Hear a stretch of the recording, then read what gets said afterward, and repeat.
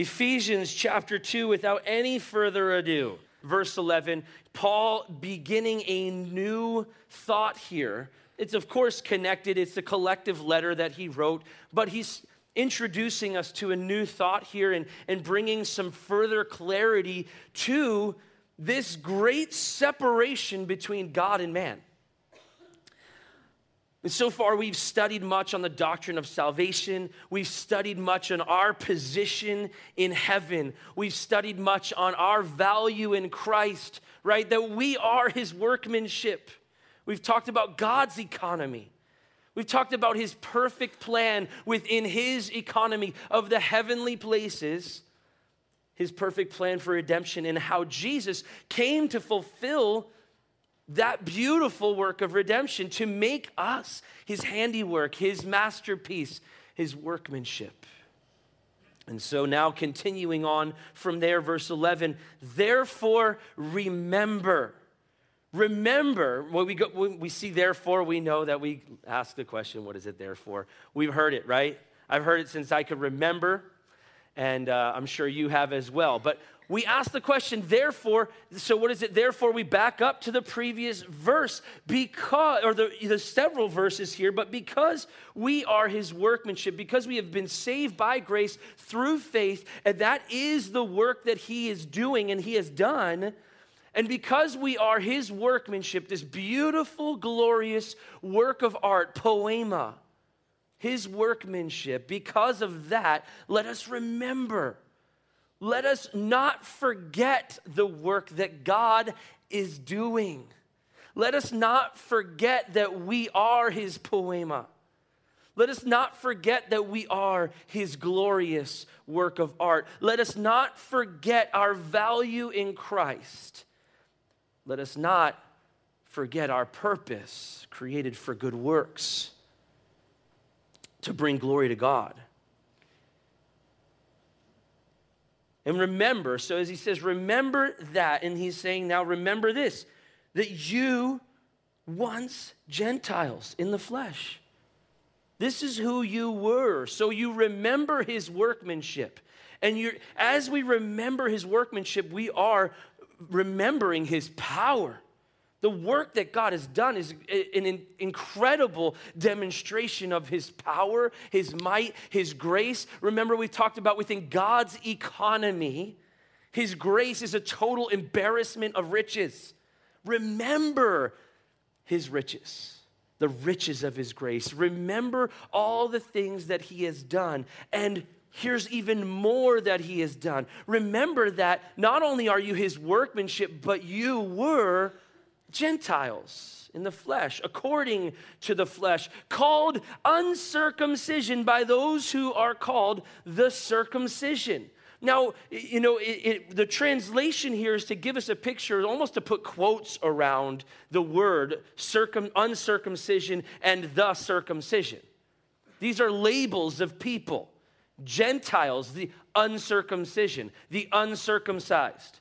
The Jews, the circumcision, those who are part of the circumcision. And this is all according to the flesh. This is a label of the flesh. But what he's speaking of here is a major separation, a social issue, a massive social issue between the Gentiles and the Jews. The Jews hated the Gentiles. They had a perspective of Jews. They thought that the Jews were fuel for the fire of hell. That's what I'm sorry, did I say the other way? They thought that the Jews thought that the Gentiles were fuel for the fire of hell. That was their purpose in life. The Jews would wake up each day and pray, thank God I'm not a Gentile. That's how much they hated them. Looked at them as not even second class, but lower than that, as dogs of society. Previously, the Jews, were the standard of religion in the church. And they had put themselves in this place of a standard of religion. However, now, the church of Ephesus was primarily made up of Gentiles. And so as Paul is addressing the Gentiles, and while he's addressing them, he's addressing this major rift between people groups, not so different than the world we live in today. Paul is addressing major problems, major issues, and major differences between people groups, social injustice, if you may. It's an amazing thought that Gentiles could be part of the church alongside of the Jews. And only God's workmanship could do such a thing. And so that's why we remember that word, workmanship, of what God has done. God, and we talked about last week, we are remade in Christ, being remade into the image of Christ that he created from the beginning, right? And so we are being remade into that image. Not only that, as he addresses the sin problem and recreating us, that Christ is being formed in us, further, he actually brings unity among people groups. And we're going to get into further on how he does that, but we're still addressing the problem. The major issue between the Gentiles and the Jews that is identified clearly. And amazing how God's workmanship could do such a thing in bringing them together. That is a glorious work of art. When God brings people together, that is a beautiful work of art. I said it last week. Look around the room. This is a beautiful work of art that God would bring together so many people to worship him in unity together. What are we unified under? It's the blood of Jesus, isn't it? We're going to get further into that today. Anytime that there's unity between people, it's all about Jesus. It all points us back to him. And it's all that we would remember who we once were. No better than anybody else. No better than another people group. A glorious work of art as a people. Unity of people is a glorious work of art. Think of it within marriage. I've said it before many times, but only the glorious workmanship of God could bring two totally different, totally independent, totally sinful people and make them one. Only God can do that. And we're reminded of that, right? Within maybe our marriages, with our children, in our home, within the body of Christ. We need to be reminded of that. Pressing into Jesus is going to bring us together even in a greater way. The great power of great workmanship is demonstrated. The same power that raised Christ from the grave. There's already the sin problem that we established, but now there's a social problem. The problem is that within a social problem, we'll often blame economy, won't we? Right? There's economic injustice, and so we blame that, the social issue, on the economic injustice.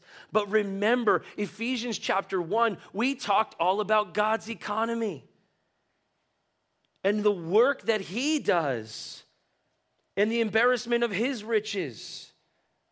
We're not talking about our economy. We're not talking about our social ways or our social injustice, because it's actually all been settled.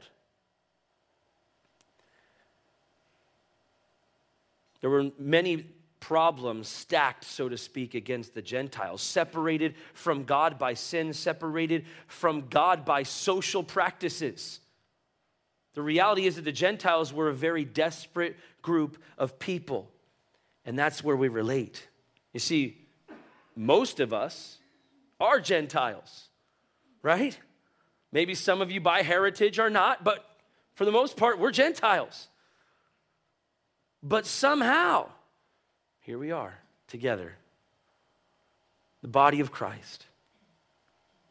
It's through the blood of Jesus. The reality is, as they were a desperate people group, there were so many obstacles between the Gentiles and becoming part of the body of Christ.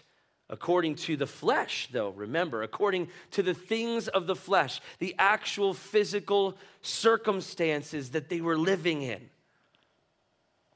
But it's all coming back to a recognition of what God has done in tearing down the walls. And Paul says, remember the walls that were up in society.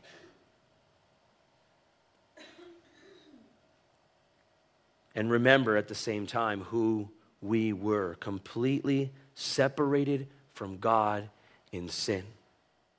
Further, it was important that they would realize the truth about themselves, how desperate they were.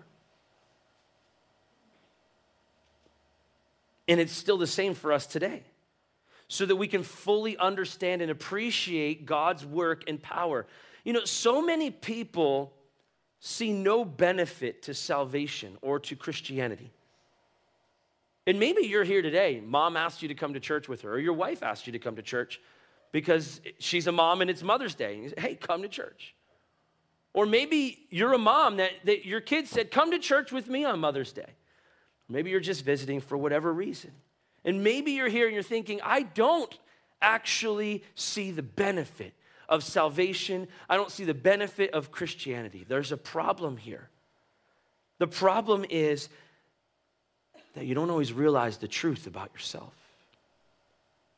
And we don't. We struggle to understand, to realize the truth about ourselves, that we were dead in our trespasses and sins, that we were completely separated from God, that we're actually completely separated. Apart from Christ, we are completely separated from the community of God, from any sort of fellowship with God. There's a sin problem. There's a separation problem. But we have to realize that. Maybe you're here not seeing the benefit, facing down, and as you're facing down the wrath of God, you're maybe misunderstanding the wrath of God. Apart from Christ, there will be misunderstanding of the wrath of God. I read an article yesterday about the Ark Encounter in Kentucky. You may have heard of this. It's a replica of Noah's Ark that's been built out in the middle of nowhere in Kentucky. And you could go and you can visit, you can tour around. It's a whole complex that's been built. It's an amazing experience. And I went there with my family a couple of years ago, and when we went, we were blown away. At times, I was brought to a place of weeping because of just how good God is and the grace that he gives and pours out throughout all of history back to the flood, right? This article that I read yesterday, it was written by a secular scientist, and it claims that the Ark Encounter, as they visited, they wrote an article on it. They claim that the Ark Encounter is a shrine to the wrath of God. That's what it is. And I thought to myself, this is so sad. I was getting angry, and I wanted to throw my phone out the window, but I was so grieved to think, man, people do not understand the wrath of God. Therefore, they don't understand the grace of God. And you know what? The world could look at the Ark Encounter. They could look at the story of the flood. And maybe you look at the story of the flood because maybe you don't have a relationship with Jesus and you're thinking, man, God just wiped out the world. And that was totally just judgment. He just poured out wrath. Yes, he did pour out wrath, but he made a way. Because that's what God has been doing from the beginning of time, is making a way for us to have fellowship with him. And that's the word to the Gentiles. You are so separated. You are separated by all accounts. But God made a way. The world easily misunderstands the wrath of God and therefore misunderstands the grace of God. we will never truly realize God's greatness and power unless we realize the greatness of the obstacles that God has overcome.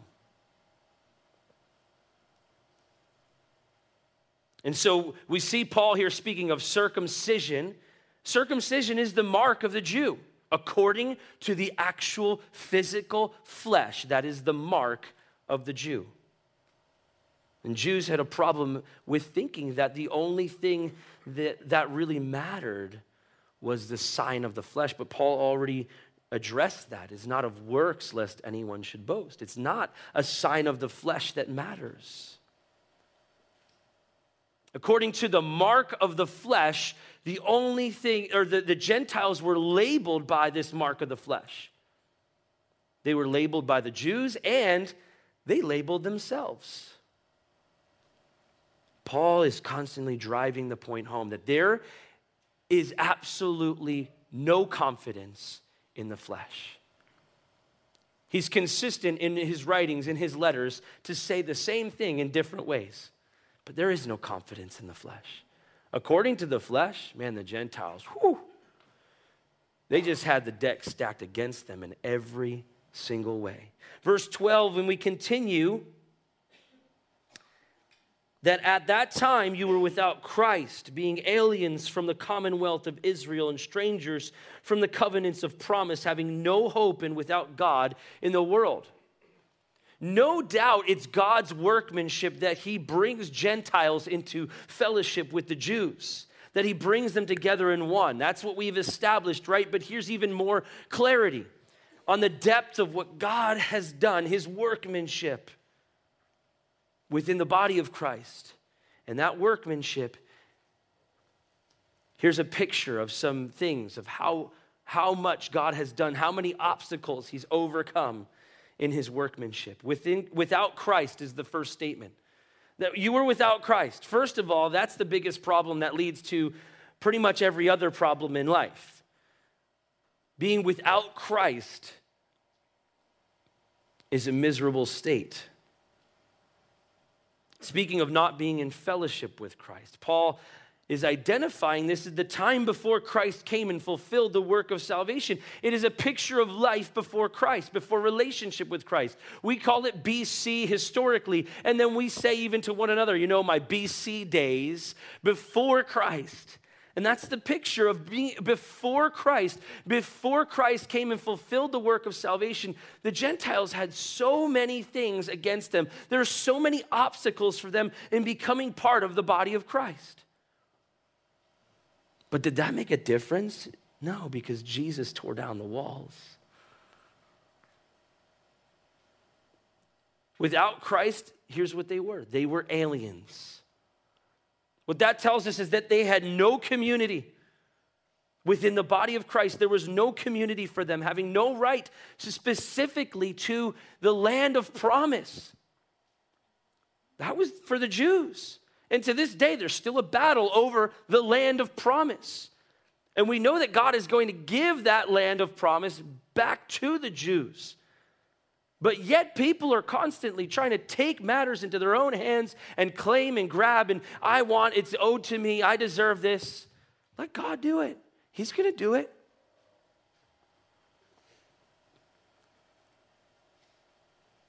They were aliens, having no right, having no community.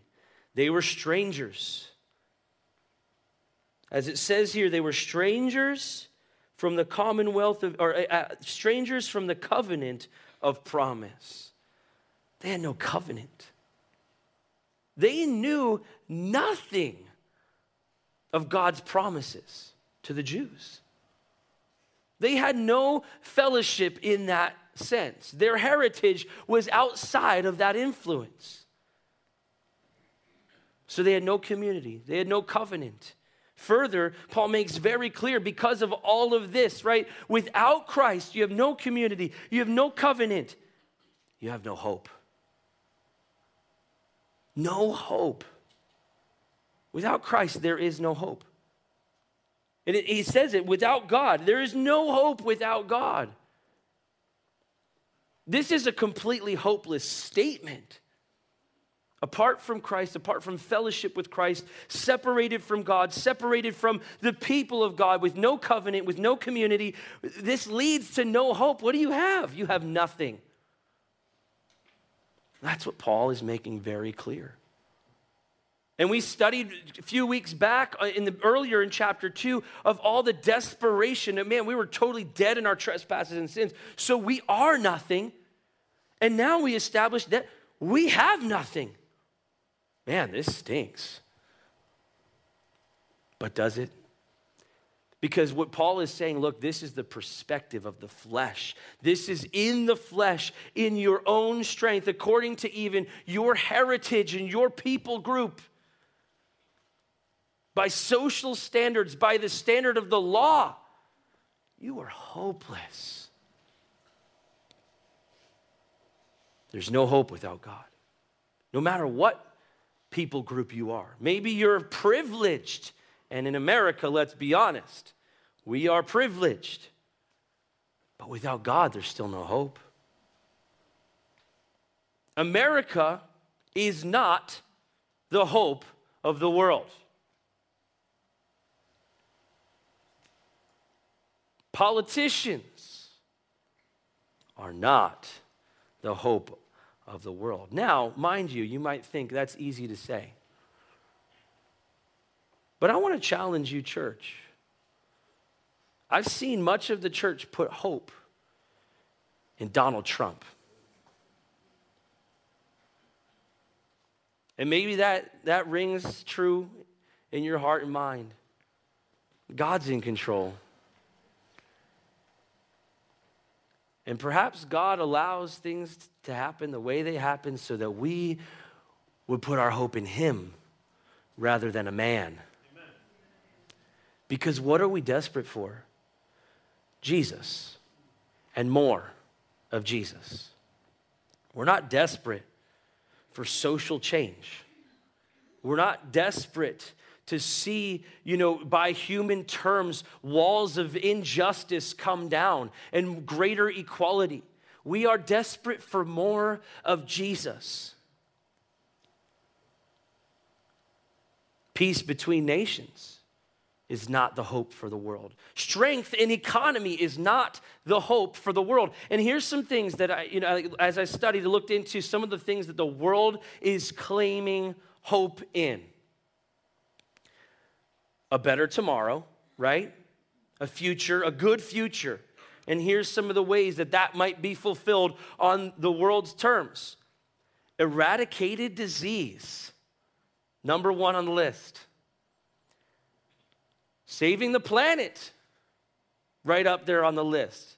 You notice that we have no more bags in grocery stores. This is brutal this week. I don't know about you guys. I walk in, I'm going to get my stuff, like this is great. Oh, no. I'm not paying 35 cents for a bag, so I'm trying to, put it in the shirt or something, trying to walk out the store. It's unbelievable, right? But there's all this hope and this focus that's put into saving the planet. Guys, we have no ability to save the planet. In fact, God is making the world go round as we speak. He makes every single one of them. He makes our lungs breathe. He makes our heart beat. And we think we're going to help God out. Let me help you out, God. I've got this all figured out. It's going to cost billions, right? We're not going to figure it out. Listen, this is the hope that the world has. Technological advancement. A world without war. How about this one? Space travel, space survival, and sustainability on another planet. This is some of the things that the world would put hope in. A one world economy. Now, listen, I didn't make this up. I read it. People would put their hope in Elon Musk. I'm relaying information. I'm a messenger right now, right? But this is crazy, right? And then one of the things that people said, the best thing, the greatest thing we need is more acts of kindness. We don't have the ability within ourselves, according to the flesh, to actually produce good works, do we? We just studied that last week. But Christ in us. So what do we actually need? What is hope? It's not the world. It's not Elon Musk. It's not all of the things that we think this is going to make for a better tomorrow. It's all empty. It's all destined for failure. There is no hope in this world or the things of this world. It is not getting better no matter what people might try to claim. In fact, the Bible tells us that it's going to get worse and worse. But yet we say, oh, it's better than it was. You know what? The standard of morality just keeps moving further and further. And we think it's getting better. In what way?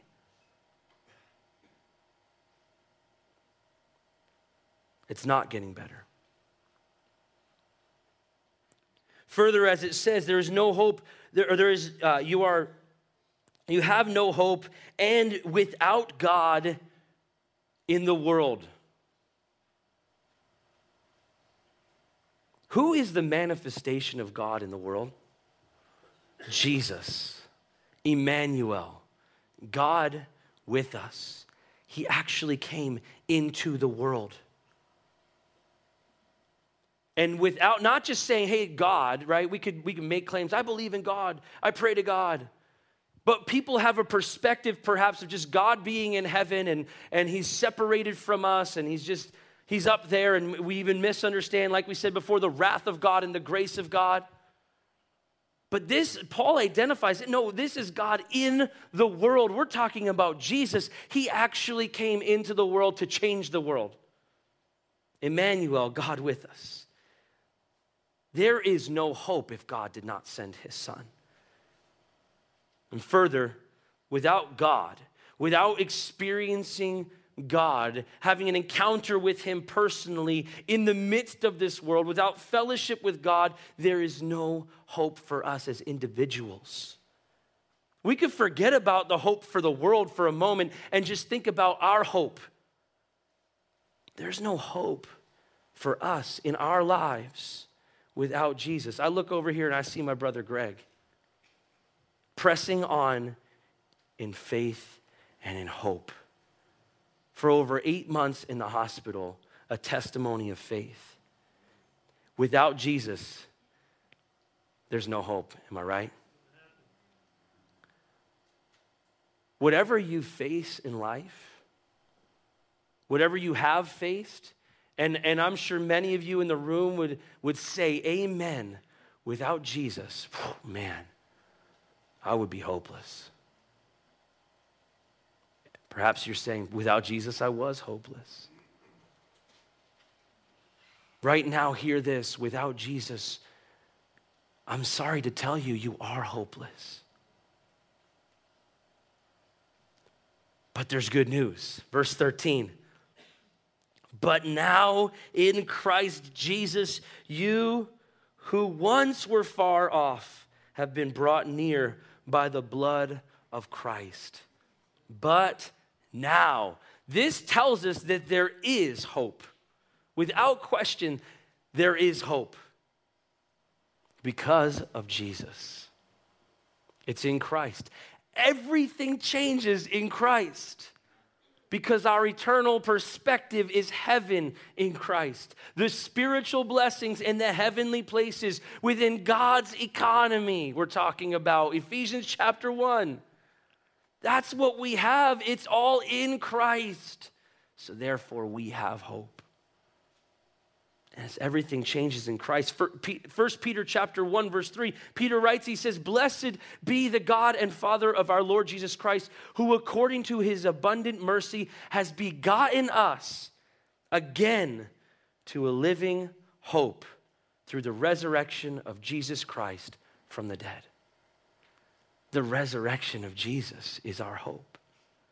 With all the chaos, with all the misery, with all the hopelessness, with all the separation from God, with all the separation of the society and the social issues, there is hope in Christ. Paul is giving a sermon here in these 3 verses. And here's the point that he's driving home. Recognize who you were in the flesh and know that there is hope in Christ.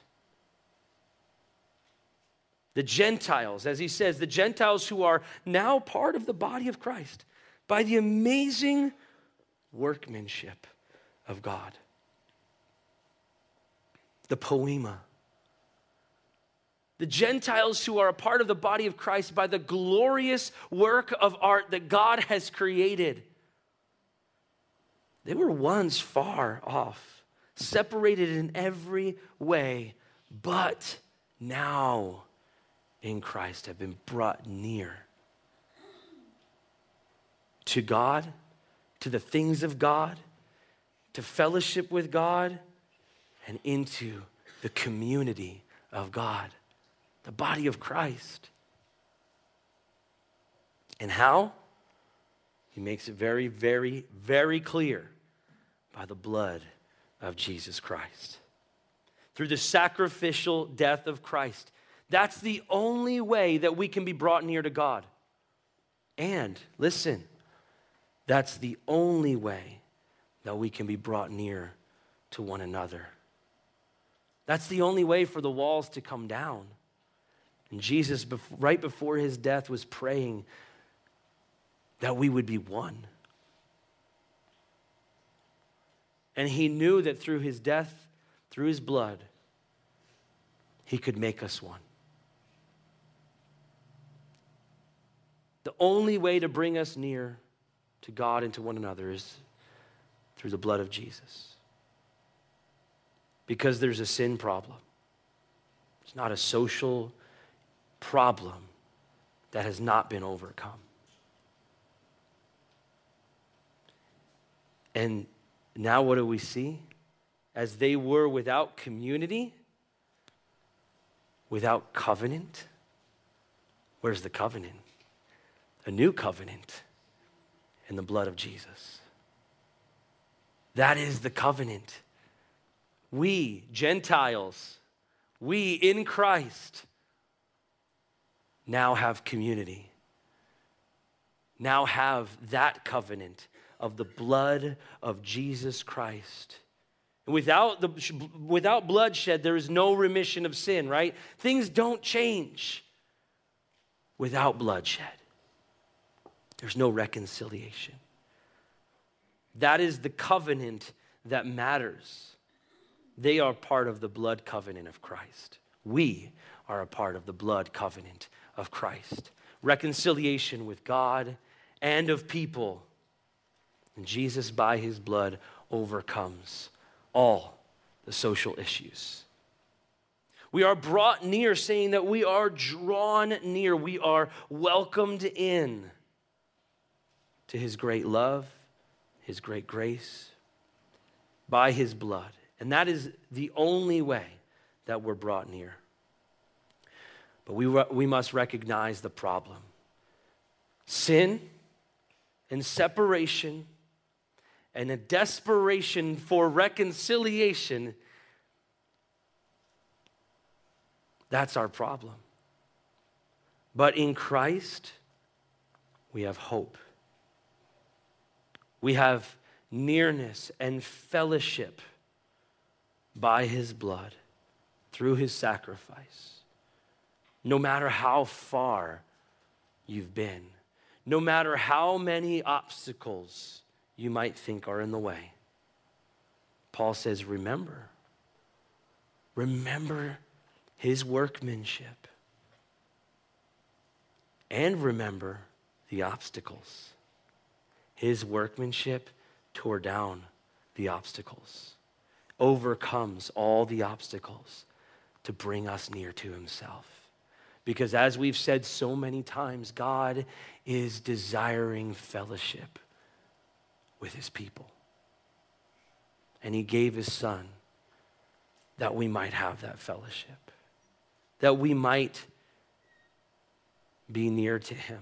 So no matter how far you've been, or no matter how far you are in the flesh, confess, recognize the problem of sin and separation. Remember his power to overcome, that he might reconcile you to himself, to bring you near